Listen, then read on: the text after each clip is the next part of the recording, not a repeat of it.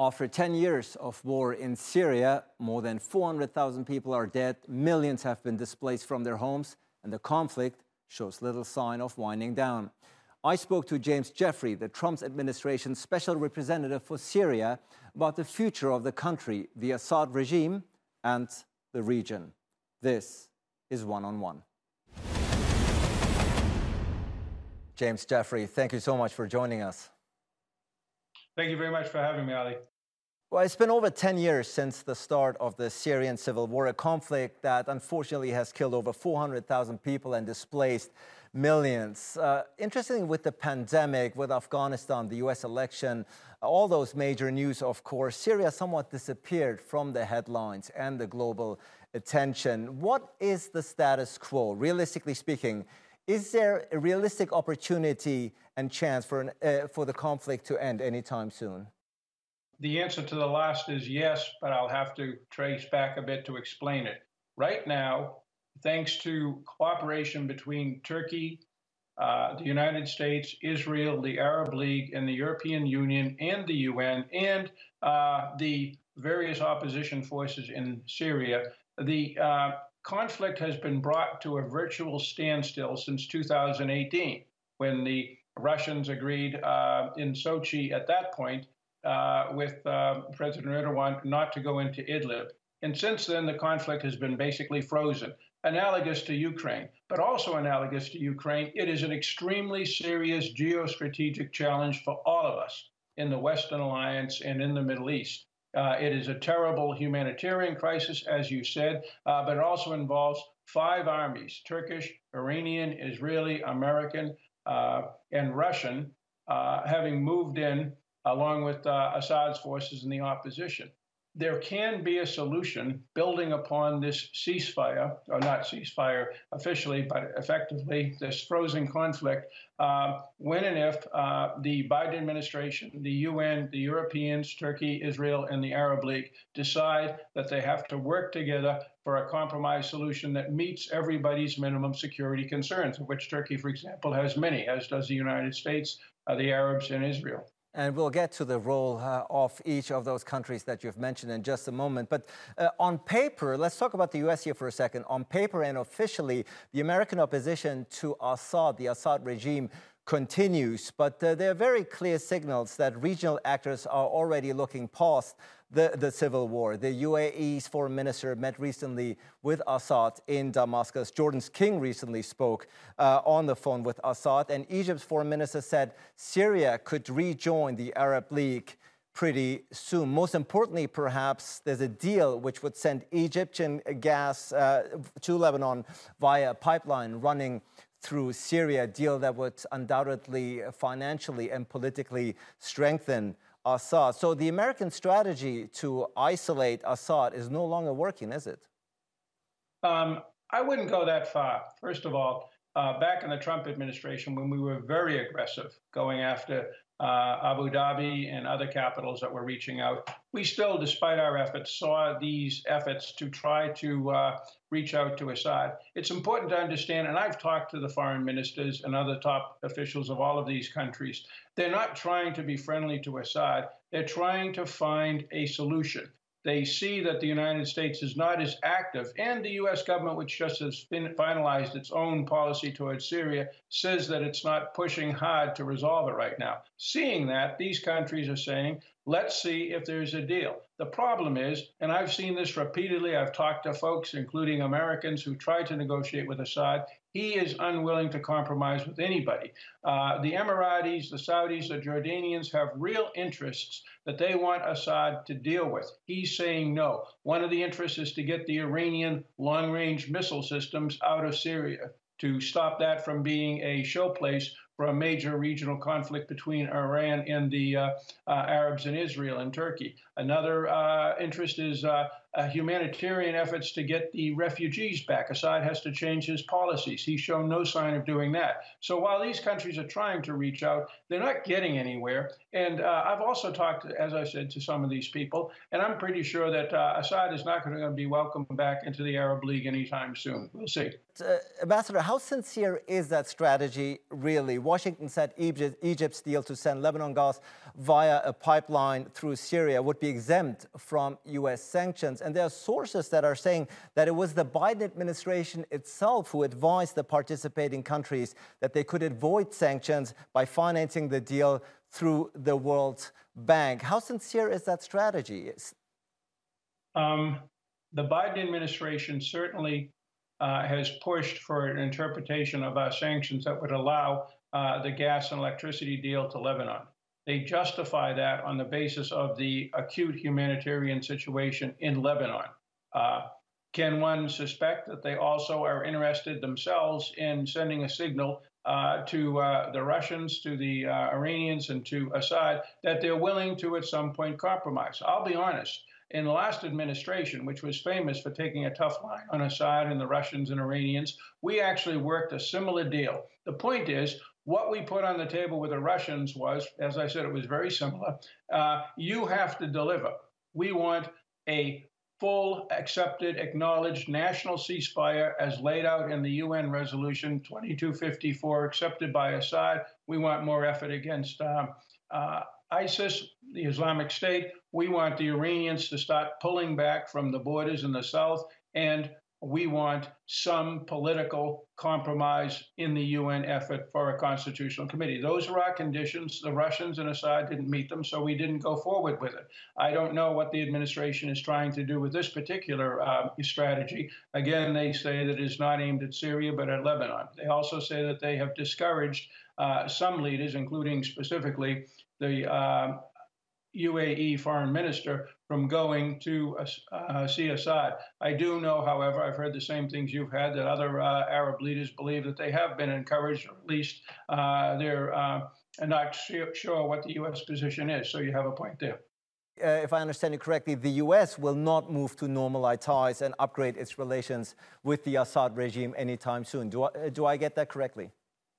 On the latter, yes, it is stated that officially in various kinds of ways. On the former, it at times discourages, as I said, it did the Emiratis foreign minister. At other times, and I've heard from very senior people who've been doing it, they feel they've gotten a green light. So I think that it's a little bit unclear. While the U.S. has officially finalized its new policy, which looks a lot like a less enthusiastic version of the policies of the late Obama and Trump administrations, it clearly isn't, we aren't fully clear what that policy is because nobody has announced it officially on the record yet. And so there's some speculation, of course, is one of the main reasons of why the Biden administration is not discouraging Arab countries from engaging with Assad is to counter Persian, it is to counter Iranian influence in the region. Is that something that rings true to you? You're absolutely correct. This was the argument that the Emiratis made to Mike Pompeo when he flew out with me to talk with them about what they were trying to do at the beginning of 2019. So it's been a long time cooking. But the point is, we do not think that the Sunni Arab states can replace Iran as Assad's friend for Assad's main government project, which is to ethnically cleanse the country of the Sunni Arab population. Half the population, over 12 million people, almost all of them Sunni Arabs, have been driven from their homes, half across the borders, as you know, in Turkey, over 3 million with you, another almost 3 million in Lebanon, Jordan, and in Europe, and 6 million more, 3 million alone in Idlib, under your control, have been driven again from their homes, and they're afraid to go back. And Assad has done nothing to make it easier for them to come back. I just don't see the Arab states accepting a cruel totalitarian butcher like him who's doing that to his own Sunni Arab population. Another theory that has been put forth is America's struggle to stop Assad's rehabilitation on the world stage, or at least in the region, is due to declining U.S. influence in that region. Would that be going a step too far, or would you concur with that? It's a step too far. That would have made sense 3 months ago in the immediate aftermath of the pullout from Afghanistan. We looked feckless in how we did it, and people worried that we were no longer engaged around the world. But two things. First of all, you should read Lloyd Austin's, the Defense Secretary's speech on the Middle East that he just gave at the Manama Security Conference. Austin emphasized in the strongest terms that the United States military will remain in the region and will live up to all of its commitments, and is every day proving it. For example, now the Saudis, with American help, shooting down over 90% of the missiles and drones and other rockets that the Houthis in Yemen, with Iranian support, are shooting at Saudi Arabia.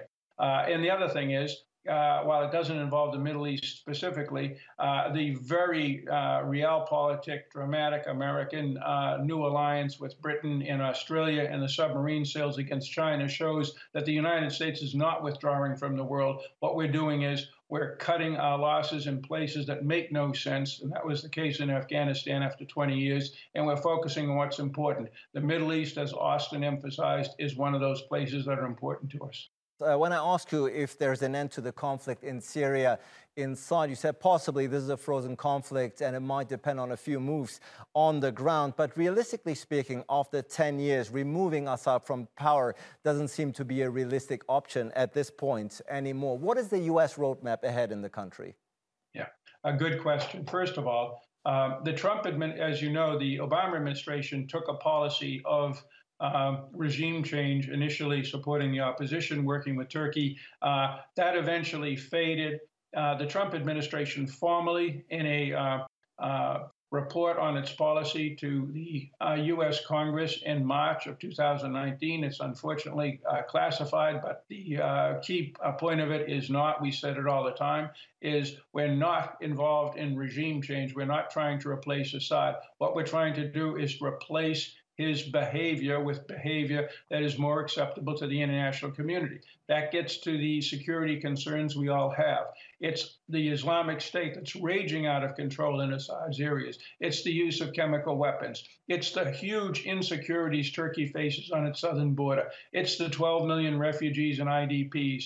It is the Iranian long-range weapon systems that threaten Israel, and its refusal to take any steps to work with the UN. Those are the things we need to change. Assad, with help from his Iranian and Russian friends, can change all of these and still maintain control of his country. But that will require compromise. That's what we put on the table. I believe that sooner or later the new administration will put something like that on the table too, because the point is Assad may have preserved his presidency, but Assad has not won this conflict. 30% of the country is not under his control. The Israelis, while they usually don't announce it, are dominating the airspace, hunting Iranian targets. And as we talked just a minute ago, half the population has fled and aren't coming back anytime soon unless Assad changes his ways. And I think it's fair to say that there's not going to be a future solution in Syria without Russian or even Iranian involvement, is there?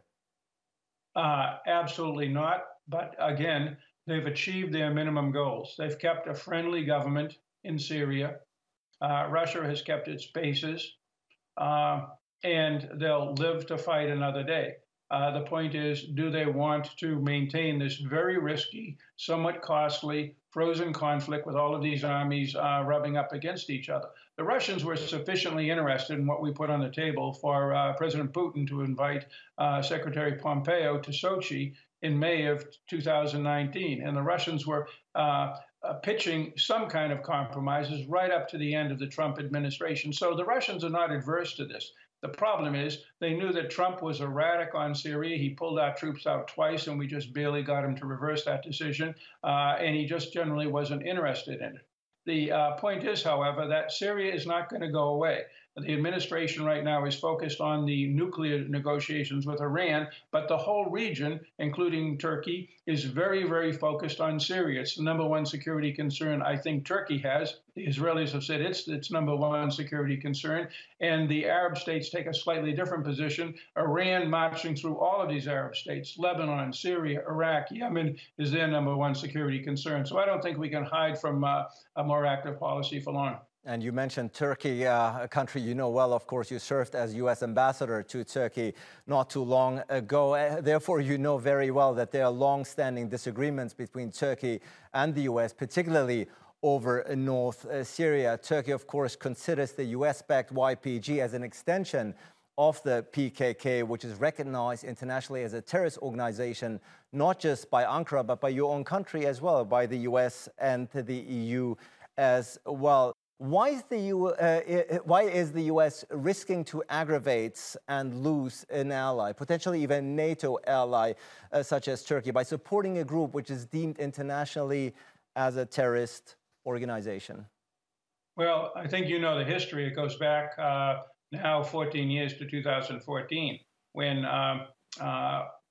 we went in to help what was known then as the YPG, now the Syrian Democratic Forces. And we knew then, as we do now, that they are associated with the PKK. There's no doubt about that. But again, they're not on our terrorism list. We went in there. We did this with the knowledge of Turkey. At the time, there was a ceasefire with the PKK, and Turkey was talking to the political wing of the YPG. Now, that all changed in 2015, 2016. Both sides made a few mistakes. But here's the reality. We and Turkey have overriding security concerns that we share in Syria. It is to ensure that Iran does not establish a base, that Russia does not become more aggressive, and that Assad does not turn on his neighbors or create more refugee flows and allow the Islamic State to rage out of control. We work together with Turkey on all of these things. We disagree on our partner in the Northeast. The problem is, and we've made this clear, and it's a dilemma for Turkey, we cannot remain in the Northeast without having a local partner. And that local partner, as I said, has been for the last 7 years, the Syrian Democratic Forces. Their focus in the Northeast is fighting the Islamic State. They're good at it. We have had an agreement since now over 2 years with Turkey on October 17th, 2019, after Turkey went into the central area of the Northeast. There's been essentially a ceasefire, and that basic program is holding. Now, the PKK uses Syria as a base to attack Turkey. That's true. They are, and we are watching that closely. We have certain understandings with Turkey on that, and we have certain understandings with the Syrian Democratic Forces. Ankara has said repeatedly that it will not tolerate the PKK-affiliated YPG along its border with Syria. Do you understand Ankara's concerns here? Oh, of course. We've heard it 1,000 times. It makes sense. We actually negotiated an agreement to get the PKK, not the PKK, the YPG, the Syrian Democratic Forces, back between 4 and 14 kilometers. Turkey, in the end, decided to go in itself. But the point is, Turkey has taken most of the territory to the south of Turkey in Syria, certainly the whole area to the west of the Euphrates, and a big area to the east of the Euphrates. And Turkey has an agreement with Russia. I don't think the Russians are carrying it out very well, to have the Syrian Democratic Forces pull back in those areas of the northeast where the Russians now are. But that's an issue between Turkey and the Syrian Democratic Forces, because the U.S. does not operate in those border areas anymore. Russia does. So you need to ask the Russians about that. Turkey has indicated in order to protect its civilians, it needs to carry out a new military operation in northern Syria. But, and this is a direct quote from you from a recent interview, you said, unlike in the past, Ankara should not expect Washington to ignore any missteps in the region that would jeopardize its allies there. End of quote. What consequences would Turkey have to face if it were to? We saw what happened last time. We saw what happened last time in 2019. There were extraordinarily heavy sanctions immediately imposed by President Trump on the Turkish government, on various Turkish actors. And we were able to then negotiate a resolution pretty quickly that, as I said, is still held. Now, President Biden and President Erdogan talked about this in their recent meeting, and we'll wait and see where Turkey will act. A lot depends on if Turkey acts, where it acts, against whom it acts, and how it acts. But anything that endangers our troops, and our troops are embedded with the Syrian Democratic Forces, is going to be a problem, obviously. What kind of Turkish involvement, if any, in northern Syria would be acceptable to Washington at this point? I'm not the administration. They would have to answer that. Again, anything that comes at U.S. forces, and Turkey knows where they are, would, of course, be a real problem. Or anything that undercuts our ability to carry out our joint operations against the Islamic State would also be a problem, because we see the Islamic State not so much in the northeast, but in the rest of Syria as a major threat, including to Turkey. Look at the number of attacks you've had, mass casualty attacks you've had from the Islamic State. No one other than Iraq and Syria has suffered more from them than you. So that's important as well. So we'd have to see. U.S.-Turkish relations, of course, have been a bit on the down since 2013, 2014. You mentioned it. How can both countries turn a new page? How can both improve that relationship? Well, one thing is, first of all, to build on the relationship that President Biden and President Erdogan have established in their two meetings. Another would be for the United States to look favorably at the recent Turkish idea to purchase F-16s. That's very, very important. A third way would be to cooperate for an overall political settlement to the Syrian dilemma. It is a major danger to Turkey. It is a major danger to all of our other partners and allies. And that is an area where we can, and frankly, we have, for example, in Idlib, cooperated. Furthermore, throughout the whole region, reaching way up to the north into the Black Sea, the Ukraine, the Caucasus, Central Asia, and in much of the Middle East, Turkish and U.S. interests overlie. We are both status quo countries. We both are defending a regional order that has been very good to both of our countries, that is being threatened by Russia, threatened by Iran, threatened by Islamic terrorist groups. And we need to work together against them, and we are. And you mentioned Iran, of course, a country that is very much on the agenda of President Biden. Upon taking office, as a matter of fact, he seemed quite willing to revive the 2015 nuclear agreement with Iran, a deal that he himself oversaw as vice president.